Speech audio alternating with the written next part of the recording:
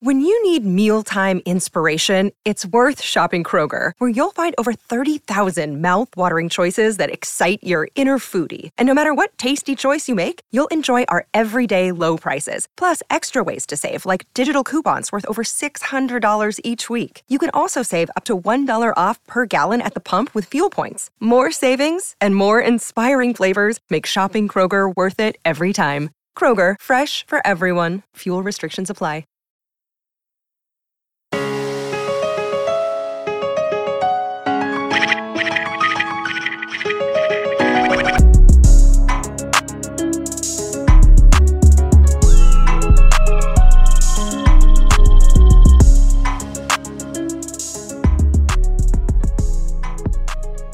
Welcome back, good people. Y'all know who it is, man. It's your boy Ray G. This is the Breakout Finder podcast, joined by my man, as always, Ryan Lopes at Still Ryan5 on Twitter.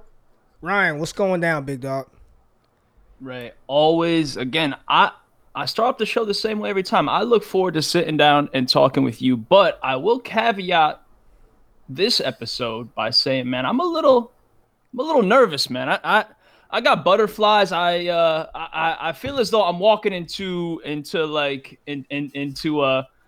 grinder, bro. You know, like when you were younger as a kid, you used to wail your arms around like this, like if you run into me, it's your fault. Like I feel like I'm walking into you, and you're gonna start swinging on me, man. We're close.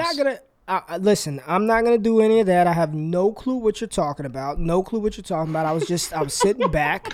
The wife and I had a little patio dinner, had a little homemade burrito bowl, did that, little patio dinner out back, had the tiki torches going, had the nice patio furniture, and I was trying to get ready for this thing, draft week, and I decided to just I was like, you know what, I'm going to just do a draft real quick because I'm still salty about my horrible best ball performances last year, and I am 1,000% convicted that I'm going to right those horrible best ball teams wrong this year. And, you know, with us partnering with Underdog Fantasy, man, it just makes sense, baby. It's easy. You know, it's easy for best ball football drafts, but it goes beyond football, right? You can do baseball, NBA DFS props, all kinds of good shit. And the good thing is, you know, people can find it now really, really easy when they go to playerprofiler.com. And they can click start drafting to go right to the underdog app and start killing it this season. So just letting y'all know, from April 29th to May 3rd, anybody in the world, well, wherever you can fucking deposit money, who deposits money using the promo code Underworld will get a $25 instant bonus. So, I mean, just go on over there, do that. Player Profiler, Underdog, promo code Underworld, make it happen. But, Lopes, you made something happen last week. You had a tweet that had a lot of impressions, and we're going to talk about this tweet because you posted some rankings, and we appreciate you because you did not charge for those rankings, because I would have been very upset. I did not, and I would have asked for a refund. I'm glad those were free ranks that you passed out, but I'm not going to talk about these ranks. We got somebody that's going to come in, and we're gonna discuss the ranks. We're going to discuss what's going to happen at pick 3. We got the man himself. I'm talking, dude, listen, the first time I saw the profile pic for one Scott Barrett, I said, that's a handsome son of a bitch right there. I'm talking about Scott Barrett at Scott Barrett, DFB, the director of Dank, like, understand what I'm saying, Dank stats at fantasypoints.com. Mr. Barrett, join the party, baby. Yeah, man, it's I'm happy to hear that you didn't charge anyone for those ranks, but like I feel like you should have paid me for having to look at them.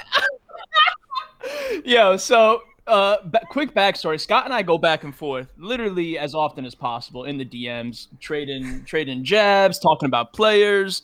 In the past, I have never really put myself out there to the point where I'm sharing rankings like that. And I run it by a select few people. Scott is someone that I've gone back and forth with for several years now. And he's like, I said, Scott, take a look at these, man. And he immediately had some comments off the bat. We'll get into it. But, man, you guys are teeing me up early here. I haven't been able to defend myself at all yet. All right. I want to, a spoonful of sugar to let the medicine go down.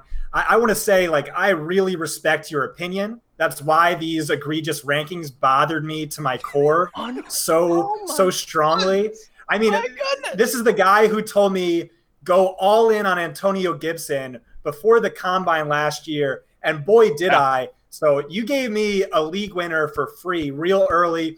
You told me Najee Harris is RB1, and I'm like, yeah, right. Ran my model. He's the far and away the RB1. A few other guys real early on, you put me on, and I'm so thankful you did. But man, these rankings, we're gonna have some fun with it. Okay, so we've got the NFL draft this week, and I know we're all ready to see the landing spots and draft capital and sort of put some teams with the player. Like, it's time. I'm fucking sick of. I cannot continue to post Slim Reaper highlights anymore. Like, I just can't do it, man. I mean, no more propaganda. I'll probably post a couple. I just can't. I can't keep doing it. So for those of you who missed it, Ryan Lopes posted his rankings for free, top 25 wide receivers, and the tweet just says mutes conversation, right? So he already here's the thing. He knew when he dropped this that there was going to be reaction. And as Barrett said, listen, we love Lopes, and we know he puts in some work. We know that based off of these ranks, there is work that gets put in, but we do respect his opinion, and that's the good thing about us, man. Our squad over here, man, we can poke fun at each other. We can jab. Kelly is talk shit about me, and Nate Liss. I hear the subtle tweets, the subtle jabs that they deliver to your boy GQ, but it's okay because we dish it out. But Barrett, you are the man of the show, and I don't think there's a lot of debate. There's maybe some debate, but I think that the very top of his list, the number one wide receiver that he has, I don't think you're going to hear much argument from anybody across the board. Am I wrong there? No, and he has him in a tier all by himself, which is exactly how I have it, which is Jamar Chase, who profiles as an incredibly strong prospect. I said really probably the best since AJ Green, Julio Jones. My pre-combine model said he was the best since at least 2015. And then he's also the most athletic wide receiver in this class by my stat sports score. So, a really, really special wide receiver prospect. You got one right, so we can give you that. 1 for 1 so far. Scott, I got to ask, does your model, for the people that may or may not know, and how much you want to pull back the curtain for the good folks, the good listeners here, does your model spit out comparisons? If not, do you have a comparison that you want to share? Is there someone that you can liken his, as soon as this kid hits on Sunday, you see this type of player? No, it doesn't do comparisons, but it does tell you where they rank versus other prospects historically, just based on how they profile specifically their production in college. And like I said, he was the best since 2015. I had Amari Cooper second per my model. Just really liked him for some reason. My athletic-based comparison for Jamar Chase, it was really weird. It was kind of all over the place, just based on his height, weight, 40, speed score, vert, broad, burst, 3-cone, shuttle, etc. It gave him guys like Paris Campbell, Mike Wallace, Odell Beckham Jr., and to me, he doesn't really play like any of those guys, but it really speaks to his athleticism and raw untapped potential as a route runner, because what he could do at the catch point, the physicality, maybe the after the catch ability, even Odell Beckham Jr. makes some sense, but he does have that elite speed to his game. And, he didn't really show a lot of separation, I thought, 2 years ago. But then again, he had a full season to really just hit the gym, work hard. And you have to think there's some untapped potential, which seems crazy when you factor in all of the records he broke at such a young age 2 years ago. Yeah, and listen, the Breakout Finder app loves him. I mean, 57.7 breakout rating. I mean, that damn circle is green and almost closed up. 80.1 teammate score, level of competition. We know he did it all. What I would ask is, and I know both of you have him in a tier of his own. I personally because I have no fucking model. I don't know how to use a spreadsheet for anything besides doing a very limited budget of my family finances. So I'm not even going to try to fake the funk like I know what I'm doing when it comes to the numbers. That's why I trust guys like Scott and I use Player Profiler. But what I do is, all of my evaluations come from the game, man. I played the game. I love the game. I feel I understand the game of football, the intricacies of the game. And Devonta Smith, for me, he doesn't win the same way as Jamar Chase. He doesn't look like Jamar Chase. But when you watch him on the field, and I know a lot of people talk about coming back for his senior year, but he did produce in his junior season with 2 high first-round NFL draft picks, the movement skills, the way that he competes at the point of the catch, and his speed. Although we didn't see him test, I don't need anybody to fucking tell me that he's fast. Like, you see it week in and week out. Devonta Smith is in that tier for me. I do have Jamar Chase as wide receiver 1 in the class, Devonta Smith as wide receiver 2, but I do think that Smith is going to be a very, very good player at the next level, even if his ceiling isn't quite as high as Jamar Chase. I mean, we can go down the list of how many, and how the fuck do you even measure that, right? Like, how do you measure if a player hits their ceiling? Like, I have yet to hear a good, like, is there any way to quantify what ceiling is and how that's reached? Is that, I mean, did Calvin Johnson hit his ceiling when he retired early? I mean, he probably could have even been better than what he was if he played another year or two. Like, I just don't, I guess I'm having a hard time understanding what ceiling actually means. Like, are you good or are you not good? Like, that's how I look at it. I know that's a very simple way to gauge football players, but can you fucking ball or can't you? That's how I look at it. And Devonta Smith can ball, man. Yeah, I just want to say I am a stats guy, but I'm not a stats is way more important than film. Like, in fact, like, I think film is just as important, if not more important. It's just not a strength of mine. It clearly is a strength of yours. You know, you're putting out the goods on Twitter, really trust your opinion. And you're one of a few guys who say the same thing. Hey, no, they're right next to each other. And Smith is actually of the archetype I typically prefer from a wide receiver, which is to say he's an elite separator. Jamar Chase, he underwhelmed me in terms of separation. Again, he was so young. I do think there's untapped potential there. You brought up an interesting point. You said a lot of people don't love that he came back for the 4th year, which I think is one of the dumbest things ever. Like, he won the Heisman. What more could you have wanted to see from him? And then beyond that, I have, sources, #sources that confirmed he had a round 2 consensus grade by the GM advisory committee. So, like, everyone looks at, 4th year players bust out in the NFL. And that's because they got like round 6 grades as a junior. This guy got a round 2 consensus grade with multiple teams having him in round 1. At least one team having him as the best Alabama wide receiver. Let me ask this question, because everybody wants to see Jamar Chase go to the Bengals. I think that'd be a horrible pick from Cincinnati's standpoint. I mean, I think Penny Sewell is probably one of the best offensive linemen that I've seen in my limited time doing this. But if he does go to Cincinnati, what does that do for T. Higgins, man? Because I think if he walks into Cincinnati, I mean, he's the X. Like, sooner rather than later, that dude's probably going to be the alpha that makes T. Higgins, he moves to the Z flanker position with Tyler Boyd in the slot. Joe Burrow, the connection there with Chase, top 5 pick. I mean, what happens, Scott, if Chase walks into Cincinnati? I mean, can we pencil him in for 100 targets? And I know we're not trying to project that kind of shit, but I mean, just off the cuff, do you think he comes in and he's the alpha in that offense? Yeah, I think so. And it's important to remember that Chase has a clear, already established rapport with Joe Burrow. I'm hearing Joe Burrow's lobbying for him to be the pick, which makes me think it's probably going to be the pick.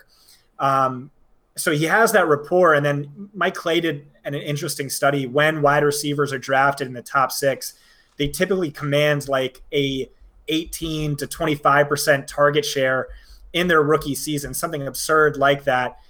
So yeah, I think he immediately supplants T. Higgins as the alpha. Okay, so let's continue down here, and we're just gonna listen. I don't want to give away all the goods. Ryan put a lot of work into this, so you need to go to his Twitter and find this tweet. It's free 99. He's not even charging for it. So go find the tweet and look at his complete top 25 rankings. But let's move on to number 2. And Lopes, you just tell us who your wide receiver 2 is in this 2021 class. Yeah, and when I put this tweet up, I obviously expected the Devonta Smith fan base to come out in full force, and I had a really fun couple of days with the Alabama fan base. Man, I met a lot of great people that were telling me how much they liked my list. But I will say, man, that contingent was a lot smaller than I thought, and really a lot of the pushback that I got from this list was people were baffled at the Terrace Marshall wide receiver 2 ranking. Scott, you and I talked about it a little bit. Ray, you and I haven't chatted a ton, I don't think, about Marshall, just here and there. So maybe I can ask you. We didn't chat at all. You blindsided the hell out of me with this. Go ahead. So if I can ask you first, Ray, before I kind of give my very simple logic behind it, like, did this stand out to you? Do you think that Marshall as high as 2 is completely, as we talked about, Scott used the word egregious before? Is Terrace Marshall, outside of Smith, is that the one wide receiver that you were like, what are you doing over here? Listen, I love you, brother. I respect you. I love you. We are true. I consider ourselves friends, man. We text about life. We're friends. I would not recommend anybody draft Terrace Marshall. It's not even ahead of Devonta Smith, over Bateman, over Waddle, over Elijah Moore. Lopes, I truly do not understand how or why you place, and I saw people applauding you, giving you praise. Goodness, glad to see it, brother. Way to go. I love it. I love it, man. I am truly, I am baffled by this decision for you to type Terrace Marshall Jr.'s name in at wide receiver 2. Yeah. I have no words for this. I just need for you to explain to the people, what on earth are you thinking here? So he didn't, according to our, the breakout finder app, which everyone should be using, he didn't have a earth-shattering Devonta Smith type teammate score. But again, it goes back to who Terrace Marshall played with, what he was able to produce with who he played alongside. We care about that context. We care about the teammate scores. So that's kind of the first thing that stood out to me. And I don't want to course correct too much, because I have talked about last year, I had Justin Jefferson at wide receiver 5, which I was very happy about. But obviously in hindsight, that looked way too low for everybody. So I think a lot of people see a Terrace Marshall wide receiver 2 or top 3 for that matter. Like, man, people are just, you're getting so excited because of what Justin Jefferson did and all that, so I get that as well. But what really sealed the deal for me is it's just how he's built, how he plays. And that probably sounds cliche, but he tested a lot better than I thought he was going to test. 4.45 40, 85th percentile speed score, 85th percentile burst score, all courtesy of playerprofiler.com. 6'2", 205. Ray, we talk a ton about high school recruits, the whole Debbie circle. We know Terrace Marshall was a decorated high school recruit, landed in an LSU program. We know the talent's been there all along. So for me, it kind of all lines up with, when he got it done to some degree with really talented, obviously NFL caliber players around him. He is a plus athlete, and he's a player that I think, for our purposes, what we do, guys, fantasy football, I think he's going to get drafted high or high enough. So both, like all 3 of those stars for me tend to align. I understand that the top of the class is very heavy. You got the Devonta Smiths, you got Bateman, you got all these other guys. It's really tough to kind of, put certain guys above other guys. I get all that. But to me, Terrace Marshall checks 3 really important boxes. And I feel comfortable with it. I'd rather go out missing on a guy that I know, has that pedigree, has that profile, is a plus athlete. And if I'm going to go down swinging on a Terrace Marshall, so be it. Scott? Yeah, so it's not a good sign when your wide receiver 2 is my wide receiver 7. 7? I like Terrace Marshall. That's more egregious than my ranking. The teammate score you're referencing makes little sense when you have Jalen Waddle 4 and Devonta Smith 6, given the teammates they had.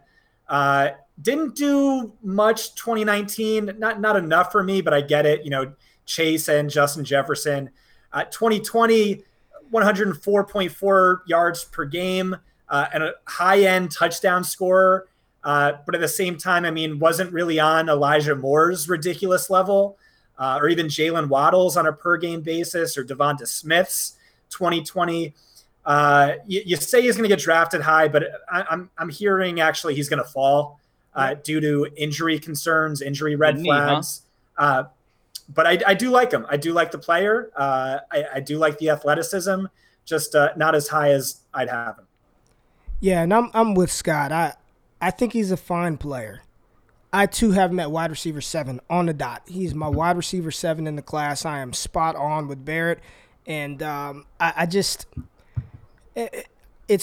would be impossible. I would not in any way, shape, form, or fashion take him ahead of Bateman, Waddle, Moore, or Smith. Like I couldn't do it, man. What you're hoping to get out of Terrace Marshall, man. I mean, you're really hoping for something that we've already seen a couple of these guys do already. And when you're talking about the size, he's not even. I mean, he's the biggest receiver in this class, but he's not even the biggest receiver in this class. But you get what I'm saying? He's one of the bigger receivers in this class, but he isn't some fucking imposing figure, right? He's not like he's 6'2", 220 and ran a 4.4 or 4.3. This is very aggressive. This is very aggressive, and I do think, and I'm not saying this is what caused you or made you put him here. The mystique and aura around what everyone did at LSU. And I told this to Kelly. I was like, are people not to expect what Justin, first of all, and if you go back to Justin Jefferson's rookie season, there were all kind of reports out of training camp that he was picking up the offense slow and, what Olabisi Johnson was playing over him. What he did to expect, to think that Jamar Chase is going to walk in and drop 1,500 yards as a rookie, I think we're setting unrealistic expectations for him. Totally. And Terrace Marshall, I don't even think he's on the level of those two wide receivers. Not even like he's not on their level. He's a good player. I think he's going to be a fine professional wide receiver. But as Scott alluded to, I am hearing big-time concerns about him not even being a first-round pick and falling out, whereas a guy like Elijah Moore, I'm hearing it's probably impossible for him, and I don't want to say impossible, but highly improbable that he falls out of round 1 in the NFL draft. Now, as we mosey on down this list, and we're gonna stop here unless Barrett has something else he wants to talk about. I like this player. You and I, Scott shaking his head, no. You and I both like this player, Lopes. Nico Collins, I like Nico Collins. I think Nico Collins was a product of Jim Harbaugh destroying everything that he touches because he's a talented kid. But here at 8, man, and first of all, let me just say this real quick. You're downright disrespectful for a round 2-3 grade on Devonta Smith when you know good and fucking well there's no way on this planet he's going in round 2 or 3. He's not. I'm just going to say that is you, sir, are you dirty dog. You know what you're doing, you scoundrel. Nico Collins at 8 is aggressive. Yeah. But you know what, man? I'm not even as upset about this one as I am Terrace Marshall at 2. I think it's too high for Nico Collins, given if he goes round 3, I would be ecstatic. I mean, he's got the size and the athleticism. But Nico Collins, Scott, where are you at with Nico Collins, and do you think this is an aggressive ranking? Are you okay with it, or is this another one of those, I'm glad these were free? So Nico Collins is my wide receiver 14. Here's what I wrote. Man. Here's what I wrote in my article. He has ideal size and good athleticism. He's one of the rare outside wide receivers in this class. The question is that all there is to like with Collins? And I think that's the question we need to ask ourselves because, his production profile wasn't there. Ryan and I get into this debate all the time. He's like, if I'm going to miss, I want to miss on a high-end athlete. So he's chasing the size and the athleticism, where I've always argued athleticism's a little overrated. So not my guy, but I get the reasoning, I think. Yeah, and it's probably lazy analysis to say, hey, we saw some flashes of Donovan Peoples-Jones last year, and again, people are gonna say, oh, come on, this you're scouting the helmet, it's Michigan, blah blah blah. But I think Ray and I have chatted about what Harbaugh has done to his skill position players before in the past. I think looking at Michigan production, and Scott cites Michigan production, and I totally get that. You look at the box scores for a lot of these dudes that have passed through the program skill wise, and nothing's really going to jump out at you. And that's just, I think at this point, we've seen enough with Harbaugh and what he's done that we can just start. This is no longer a coincidence. This is just what he's been doing to this program, and somehow he got more money thrown at him. But that's besides the point. But I really do think looking at these Michigan players, that Harbaugh asterisk, that context is a little bit important. But again, per playerprofiler.com, he does have a relatively young breakout age here, 19.5, 80th percentile. So he did produce enough and produced enough at a young age. So that is notable. And again, for me, as Scott alludes to, it really does come back to athleticism. And this is kind of the part of the class here, Ray, going from my what I would consider tier 3 type wide receivers into the tier 4 here. This is where I kind of want to slot and be aggressive on these plus athletes. And again, I'm totally open to hearing arguments for other sets of players that kind of fall in this range. If 8's a little bit aggressive, yeah, it could be a couple slots lower or higher. It doesn't sound like he quite aligns with you have him, Ray. How much higher am I on Nico Collins than where you might have him sitting right now? Yeah, I haven't looked, but I think I have him at wide receiver 13. I have him outside. Okay, so not too far off, but relatively, yeah. You're much closer to Barrett. Yeah, much closer to Barrett. And two more players I just want to touch on real quick because we got. Yeah, I just want to add one comment here. So you bring up the Michigan thing, you bring up Donovan Peoples-Jones, but they're literally the same age. Collins barely outproduced him. He sat out all of 2020. And if you're chasing athleticism, I don't know why Simi Fehoko ranks 20. That's all I'm saying. We can move on. Okay, go ahead. Well, let's talk about two players real quick. And you've got one of these players extremely low. I mean, almost at Tutu Atwell levels of low. And I'm talking about Dwayne Eskridge out of Western Michigan, and then you have Kadarius Toney at 12. And from shit that I'm hearing, there's a chance that Toney's drafted before Devonta Smith, and Toney's going to get first-round draft capital, and Dwayne Eskridge is going to go much higher than round 6 or 7. Scott, is there anything to, because I've talked to different people from the analytics community, are you chugging Bud Lights? That's right. They're our sponsor. Wow. Oh, okay. Well, shit, get your money, baby. I'm all about that bread, man. Shit, fuck if you're drinking water. Yeah, you got a 30-pack in the mail. There we go. Holla at me, Bud Light, Destination Debbie. But Barrett, I've talked to different analytical people who tell me draft capital is everything. It's everything. But then others have told me for the wide receiver position, not so much. Where are you at with Toney? Where are you at with Eskridge? And where are you at with wide receivers and draft capital? So draft capital is the most predictive variable in my model, the entirety of my model. It's something like 8 times more predictive than like the best athletic event you could run at a combine, maybe even like 16 times. I don't know. It's in the article. But yeah, it's massively important. And so Toney was a particularly tough eval for me because I think if I treated him like a JUCO prospect where I only looked at his 2020, I think he would have ranked like top 6. The model would have absolutely loved him. And so he's a former quarterback, didn't really play his first few years, and then was lights out last year. And so you could see the upside, you could see the potential. I know you're a tape guy, but watching like his first 2 games of the season and then watching his final 2 games of the season, he looked like a completely different player. So, I mean, I'm willing to defer to my bettors and just, hey, NFL thinks this guy's a stud, so, he's probably going to be a stud. And what about Eskridge? I mean, I know he was in college for like 20 years, but, I mean, I'm hearing that he's one of those guys that can get drafted a lot higher than we're talking about. Yeah, I mean, so apparently the NFL is super in love with him, and like Toney, he's a unique case in that He wasn't a full-time wide receiver, I think, until last year. What was he, a cornerback, right? Yeah, I don't know what the fuck he was. He's old. he was doing something for 6 years. I don't know. Yeah, so I mean, old, small school prospect.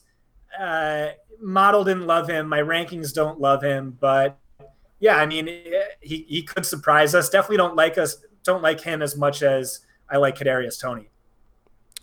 So I want to just so the rankings that I dropped, like the way that I go about my business, and Ray, I find myself more in your camp as far as I kind of just watch the games and then I kind of just put some thoughts together. Scott and others, Nate especially, like super analytically driven, and I love learning from them. That's why I talk to guys like Scott as often as I can.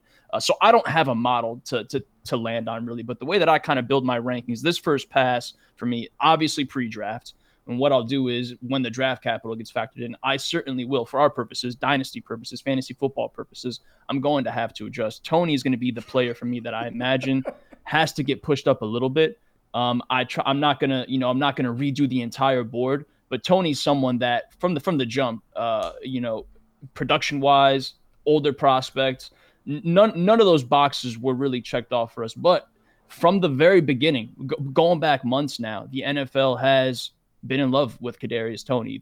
There's been plenty of hints and flags. He's going to go early. He's going to go top 32. He's going to go top 25. He's going to go ahead of Devontae. Who knows? He's going to go very, very early. And Scott kind of led in on the show when you have this super early top whatever draft capital. If you're drafting the top 12, the opportunities you get fed, you have a lot of grace. You have a lot of room to right your wrongs, to catch on. These teams invested early round capital in these players. They want to try to make it work. So if Tony goes early and we don't like him for whatever the reasons, production, age, whatever it is, doesn't matter. The NFL is going to feed him and feed him often. So Tony's definitely going to get an opportunity for dynasty purposes. If you're in these rookie drafts and you're looking at Tony after he lands in the, top 15 somewhere, that's going to be a conversation you really kind of have to have with yourself for sure.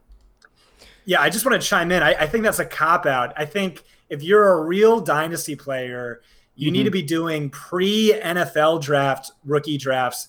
That is the most fun thing in the world. There's nothing like, owning 100% Elijah Moore and then he lands to Tennessee or Green Bay in round one and you're doing backflips. I know Ray's been pushing that. And rightfully so. But the question that I would have for you guys is I'm completely on board with that. Do you think those types of drafts, those types of leagues, those feel like probably the minority for now? Because there's a bunch of cowards. Yeah, they're a bunch of cowards. You got to wait for – I need to wait to see where he gets drafted. I need to wait to see where he lands. Have the conviction of what you've studied. You got all these people – think about how many people drop their shitty-ass fucking rankings up and down the timeline all day. They're posting their video clips of Devonta Smith running routes and Rondale Moore jumping fast. But then you ask them to jump in a rookie draft, and what are they? Oh, I need to wait and see exactly where Moore goes after you just spent 80 hours doing a thread that gets retweeted 8 times about Rondale Moore. You need to wait and see where he gets drafted. Get out of here. Give me a break. Have the courage and conviction to stand on what you said, what you're putting out there for people to consume, and make your rookie picks before the NFL draft.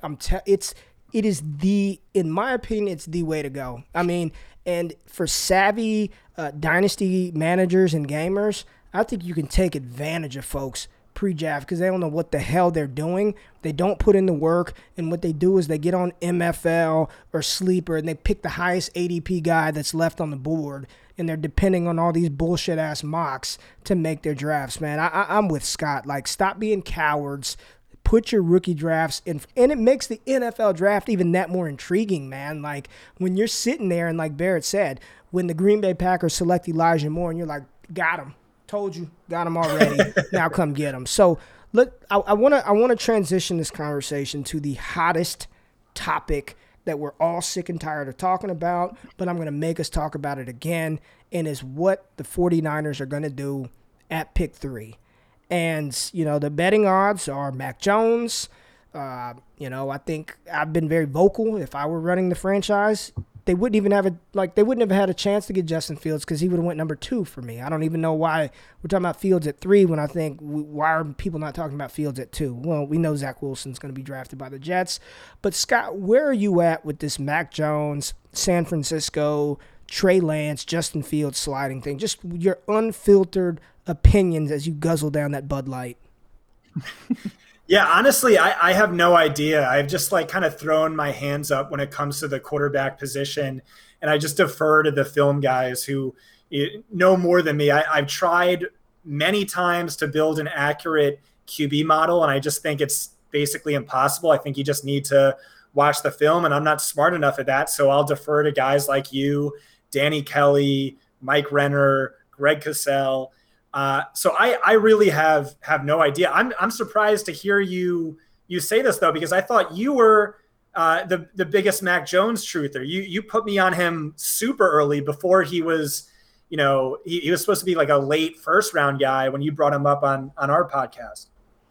Yeah, and what I've said, and the receipts will back it, since September and October, all I was on record of saying was Mac Jones was a first-round quarterback. That's what I said. I said Mac Jones is a first-round quarterback. People thought I was batshit crazy. There's no way. Well, I can't speak for the incompetence of a team trading 5 first-round picks to move up to number 3 to draft him. I never said he was a top 3 pick. I've never said that I'd take him ahead of Trey Lance or Justin Fields, but here we are. And I can't project quarterbacks either. I mean, there were some quarterbacks that looked good in college that just busted, right? Like I remember watching Jimmy Clausen in college thinking, damn, this dude's got the tools to be good. There were a lot of people who looked at Josh Rosen and said he's got the tools to be a good quarterback, and then they just don't pan out. Whereas we look at all the times we talk about, people were shitting on Lamar Jackson like crazy, and look at what he did. He won the MVP his first full season starting at quarterback. Here is my thing with this entire situation. While everybody is so focused on the quarterback position for San Francisco, I'm sitting here thinking, if Mac Jones is drafted by San Francisco, that's stock up for the pass catchers on that offense. He ain't going to run the ball, so you don't have to worry about that passes being taken away, from the pass catchers. What he's good at is delivering the ball on time, accurately. He broke the QBR record in college football history set by Joe Burrow. He broke the completion percentage record set by Colt McCoy in 2008. He doesn't turn the ball over. He's not afraid to push the ball downfield. So I'm looking at that offense thinking stock up for Brandon Ayuk, stock up for George Kittle, stock up for Deebo Samuel, and whatever other pass catchers are there. So while Mac Jones may not be some high-end fantasy asset, listen, right now, would you rather, if Mac Jones is drafted by San Francisco, you want him or Jared Goff in your QB2 spot in a Superflex league? You know what I mean? That's sort of the range that I find him in. And I just think that this idea that we know with 100% certainty that Trey Lance is going to be a rock star at the next level, anybody telling you that, I got a bunch of fucking bridges that I can sell you because none of us know that shit. Lopes, where you at? It's been, I'm with you guys. I don't have any sort of opinion on it. I've given up trying to place these quarterbacks. I will say it's been very entertaining to watch the timeline. There's a ton of mock draft bettors out there and chasing the prop bets and stuff like that. People are stressed out because Kyle really hasn't tipped his hand at all. He did have a presser today, and there were a couple of gems in it. Someone asked him if Jimmy G would be on the roster on Sunday. Kyle Shanahan said, "I can't guarantee anybody in the world will be alive on Sunday." That was his first gem that he ended up dropping in this presser. And then ESPN's Diana Rossini basically said, I'm trying to find the quote here, Kyle Shanahan is really the star of this offense. He is not looking for a star quarterback. That was her analysis. That was her analysis of the situation, which would leave a lot of us to believe that, he doesn't necessarily want a Trey Lance, who is one of the more impressive physical specimens at the position, or a Justin Fields, who I would personally consider a more athletic player than a Mac Jones. So that quote right there, to me, Ray, seems like he might be leaning towards your guy, Mac Jones. And as you said, not to say that's right or wrong, where we all have quarterbacks ranked, it's probably not pointing us in the Mac Jones direction. But maybe that really is who Kyle Shanahan covets. I don't know, man. All I know is on Thursday, it's going to be a blast. If Mac Jones goes at 3, the timeline's going to be a mess, and I'm 100% here for that. Yeah, so I do want to hear what Ray has to say in terms of what is right and what is wrong. Who do you think should be the pick? Because the talent evaluators I talk to on a day-to-day basis are equally torn on this position. My guy Danny Kelly has Justin Fields QB2, Mac Jones QB5. My guy Brett Whitefield has Justin Fields QB4, Zach Wilson QB2. But you brought up a great point when you talked about the fantasy implications of what it means to be a San Francisco quarterback. And so at this point, does it make sense to push Trey Lance above Justin Fields just because, I mean, now there's a 50% chance he's going to San Francisco. That's like a dream landing spot. He also was the more productive quarterback on the ground. We know Konami code, rules the league from a quarterback perspective. And you brought up what it means for the pass catchers. So listen to this. Since 2018, Russell Wilson averages 7.8 yards per attempt. Nick Mullins averages 7.9. Jimmy Garoppolo averages 8.2. And what San Francisco has there are like 3 of the best yards after the catch receivers in Brandon Ayuk, George Kittle, Deebo Samuel. I feel like whoever this quarterback is can have like a 3.6 ADOT and still walk away with like an 8.2 yards per attempt average.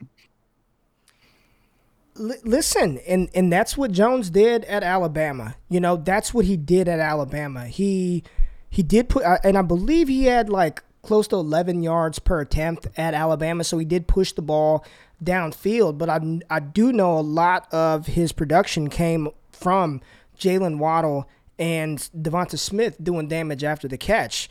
And we have to, I think the difficult thing in the fantasy space is so many people are just thinking about fantasy production and what scores fantasy points, right?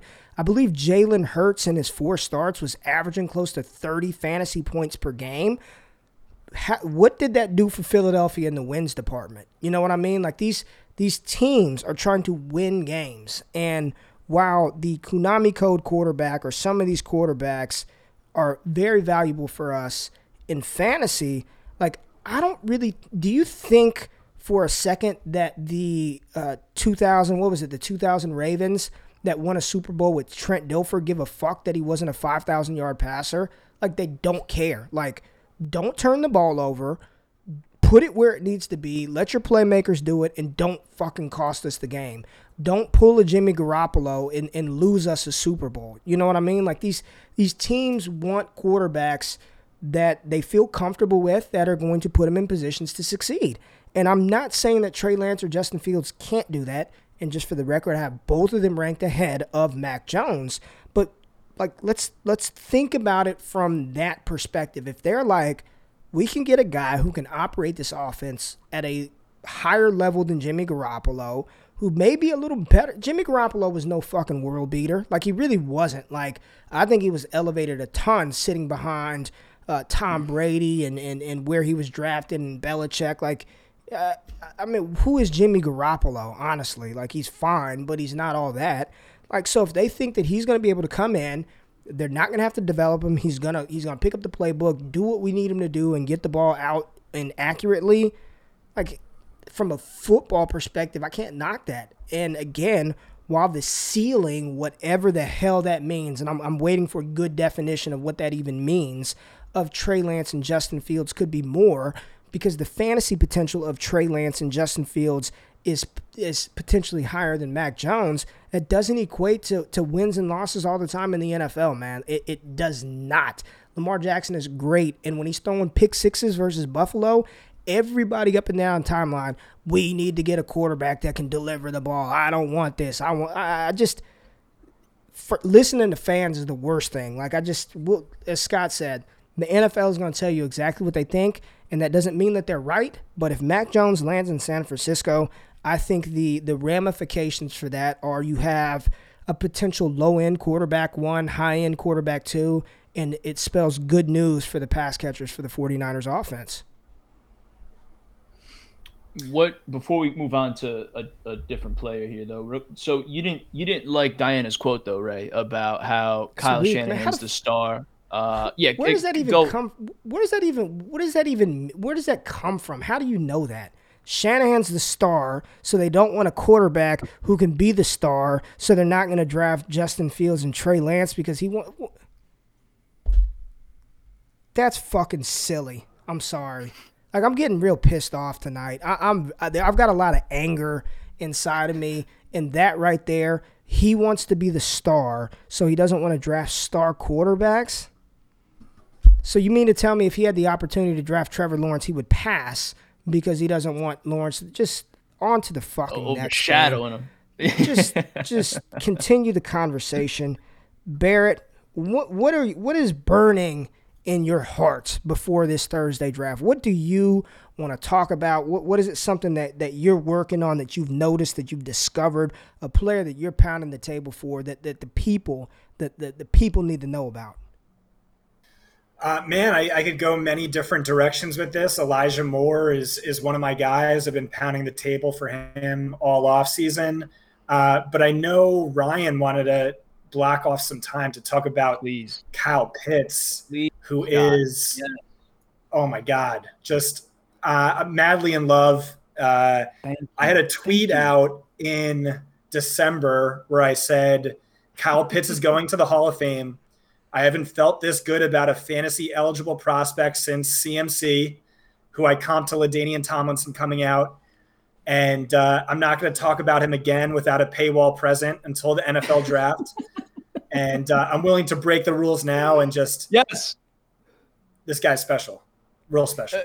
Scott, before you go to town here, because I've done battle with Matt Kelly a few times, and Matt, and again, let's start by talking, I guess, in a fantasy dynasty context first, Scott. Like, obviously, I want to be. You guys have picked a few of the players that I want to be early on. I want to be aggressive on. Kyle Pitts is obviously no exception to that rule. He is the player that I want to be the most aggressive on, just because I share Scott's thoughts as well. I think he is I don't like to throw on the word surefire, but special. He is a special player, and I love Kyle Pitts. So the pushback, Scott, that I've gotten, I'm sure you've seen it as well, I'm sure you've gotten it as well, is you don't draft tight ends early in the dynasty space because they're tight ends. Do you agree with that sentiment to a degree? 100%? Not at all? And if so, are you willing to throw that rule away and make Kyle Pitts an obvious exception here? Yeah, I think so. So the only reason you wouldn't draft a tight end in Dynasty is, I guess, the hit rate's not great. But I mean, like you said, the most surefire, sure thing tight end in a long time. I have him as potentially the best tight end prospect ever by my production model, far and away the best tight end prospect in my database by athleticism, which I know is important to you. Only Vernon Davis ranks higher, and I think he's a much better prospect than Vernon Davis was. I also think that the other reason to potentially fade a tight end is, they're going to be cheaper a year from now.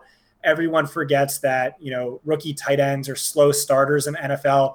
I think this guy should have the highest projection of any rookie tight end ever. I'm not saying he's going to break Ditka's record. I don't know that he's even going to outscore Evan Ingram's rookie year, but his projection should be higher than any rookie tight end ever. This guy is so special. Multiple film evaluators I've talked to said, hey, if this guy's a wide receiver, if he says I refuse to play tight end, he's still a top 3 wide receiver in this class. He is so special, and that's exactly what you want from the tight end position.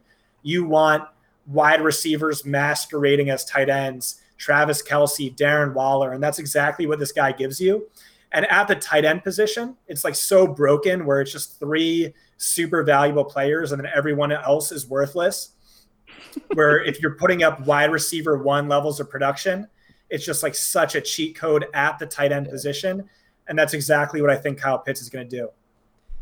Is there a landing spot, man, that you need to have him at to really fortify your position or to make him go hold on, higher? and I'm going into that. Go ahead. I'm going into that Go ahead. because how many situations And I've been on this Kyle Pitts train for quite some time. Big fan. But how many situations can he walk into from day one and get Darren Waller type volume, get George Kittle type volume? I'm thinking about Atlanta. Everyone's talking about Atlanta. If he goes to Atlanta while Julio Jones is there with Calvin Ridley, he's not seeing that type of volume early on, right? Miami, maybe. I guess that's what we're looking at, right? Unless something crazy happens. We're talking about Atlanta. We're talking about Miami. I don't have numbers on Matt Ryan targeting tight ends. I don't know any of that. But as I'm just looking at the situations he could potentially fall to, while his talent may warrant that, and I agree with you. I think right now in Dynasty there are only 3 tight ends that I would want over him, and 2 of them are probably just for this season. Like literally just for this season, I would want Kelsey and Waller and Kittle over him. I think he walks into 2022 as probably the Dino tight end 1. But is he going to get that type of work early, or are we going to have to wait a couple of years? You know, Mark Andrews gets all that volume because the next best receiver is fucking Willie Snead. They had to go get Des Bryant to play wide receiver. We even see T.J. Hawkinson. He doesn't get that type of volume. I mean, my only fear is that he lands in a situation where he's not able. And at Florida, he was the primary target. He was the guy at Florida. It wasn't Kadarius Toney. Toney did his thing, but that offense flowed through Kyle Pitts with how they used him.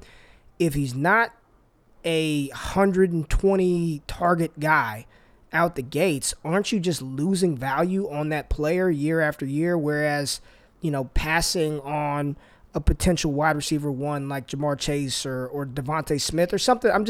Is he going to be able to get that type of volume going to Atlanta? Because that's where he's going to go unless somebody trades up. Yeah, so I mean, we're hearing Julio Jones gets traded in June by the Falcons, which would open up some targets if that does happen. Even if it doesn't, like I think that's a fair point. Cincinnati, there's a lot of target competition there. Miami with Tua, not very ideal. Detroit with TJ Hawkinson there, not great. So I agree the potential landing spots aren't phenomenal without a trade up. But at the same point, like, yes, I mean, he's not going to come close to Darren Waller this year for sure. But at the same time, he's the youngest quarterback, running back, wide receiver, or tight end in this class. He's 20 years old. He's 7 years younger than Kittle, 11 years younger than Kelsey, 8 years younger than Waller. So from a dynasty perspective, just his potential, his age, he's my tight end 1 and tight end premium and dynasty. Man, I think the talent is there, man. The talent is there. But if we're basing this on, you know, a Julio trade, and if he doesn't, so you're saying regardless, right? Even if Julio's there for the next 2 years, after that, Kyle Pitts is still 22 years old.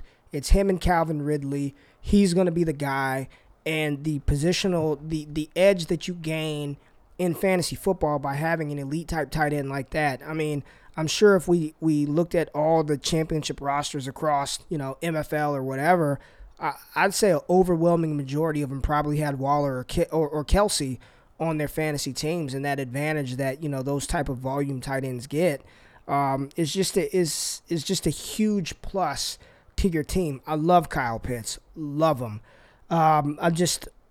I'm like, damn, man, if he's not that, what is he? I mean, is he Mark Andrews? Is he TJ Hawkinson?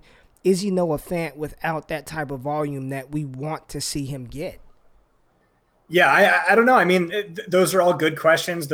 It's tough to articulate a response other than, I mean, you just watch 30 seconds of his tape and you're like, wow, this guy is special. I've never seen a tight end prospect move like that. And I think it's just, you know, the talent transcends unideal landing spots, if not year 1, probably year 2.5. You know who Kyle Pitts screws over? Go ahead, Lopes. I was going to say, I think the important context too behind Pitts, and Ray, I'm sure you and I have talked about it as I've kind of built the case, and you and I have kind of built the case here. But I think the important context is, as Scott said, the position he plays and just how desolate the tight end group in general right now is outside of the top, 3 guys or so. So you get someone that could literally fight for a top 5 at absolute worst, it feels like, and push for more, ranking, within the first year or two. That should mean something with how we're drafting and how we're ranking them. And number 2, I think this year in particular, just knowing how really disappointing the running back class is. We didn't talk about running backs at all today, but how really bad the running back class is. It opens up, a window for someone like Pitts, for a quote unquote tight end, to be in that early round conversation. Whereas in years past, you want to probably gravitate towards the backs and then these 3-down runners. We don't have a ton of those players this year, and even if we do, you can make an argument for Pitts over them. So I just ask, we talk about how desolate the tight end position is after the 3.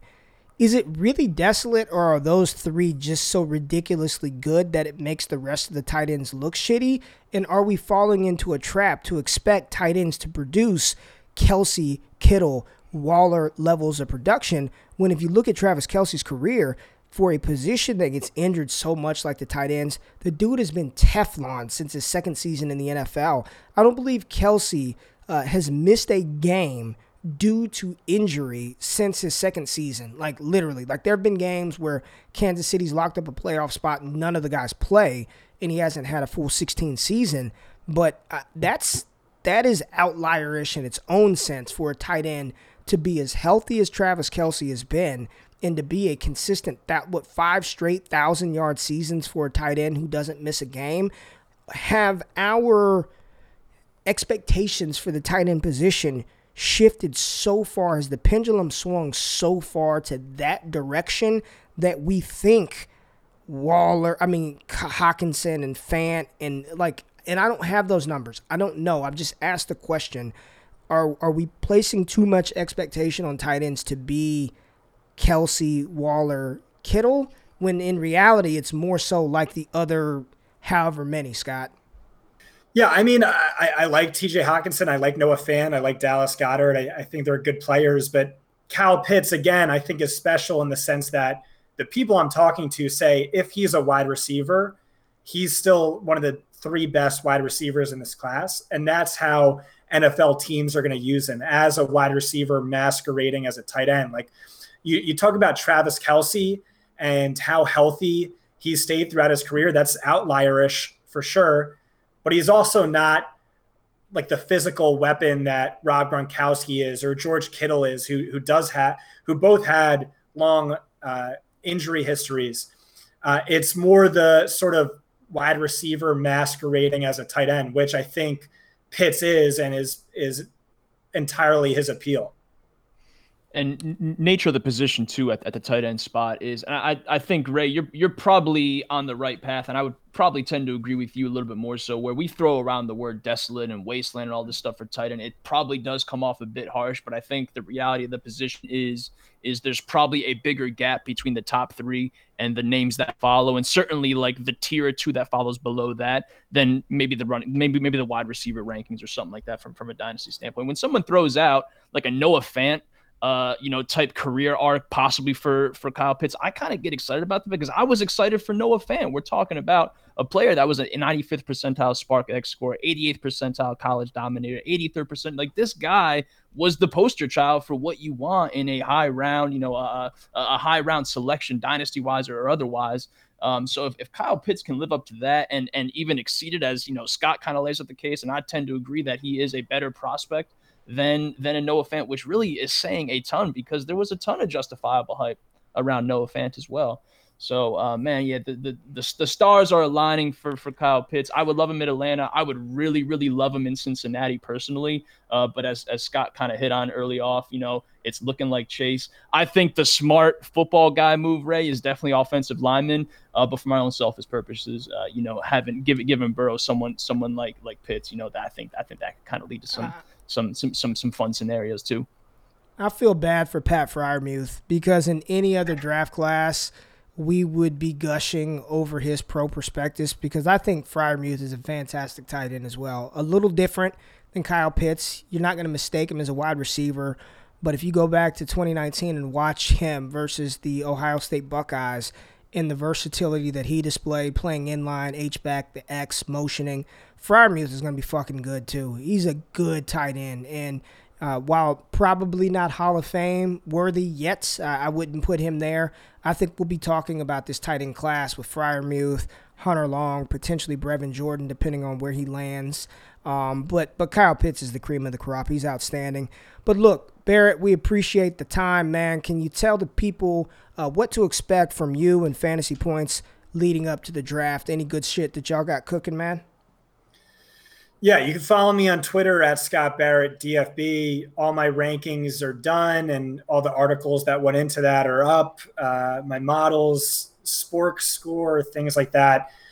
Next series of articles from me is the post-draft press conference review, where I listen to every single press conference from every single GM, head coach, and I relay what that means from a fantasy perspective.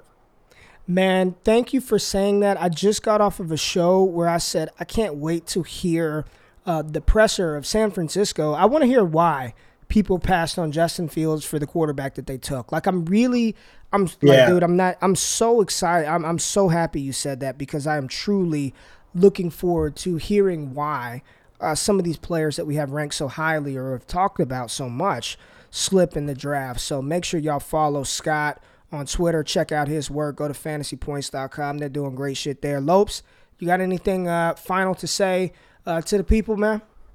Man, Ray, the good listeners can catch us Thursday, bro. Live is what I'm hearing. We will be posted up with the Roto Underworld crew going over the entire first round, and then the days that follow, we will be live thereafter. So people got nothing else to do on draft night. They're chilling solo, man. Come chill with us. Let's talk ball. You know, there's a running joke on this show, Scott, that we just I was on a show with you, and you just ended the show. You literally you just stopped it. You were like, show's over. And for the past like 7 episodes, there's been no outro. We literally say, hey, in words of our man Scott Barrett, show's over. Like, we literally just stopped the show. So we got you on, and I can officially can you just tell the people show's over so we can just stop this? Just say show's over, man. Show's over, man.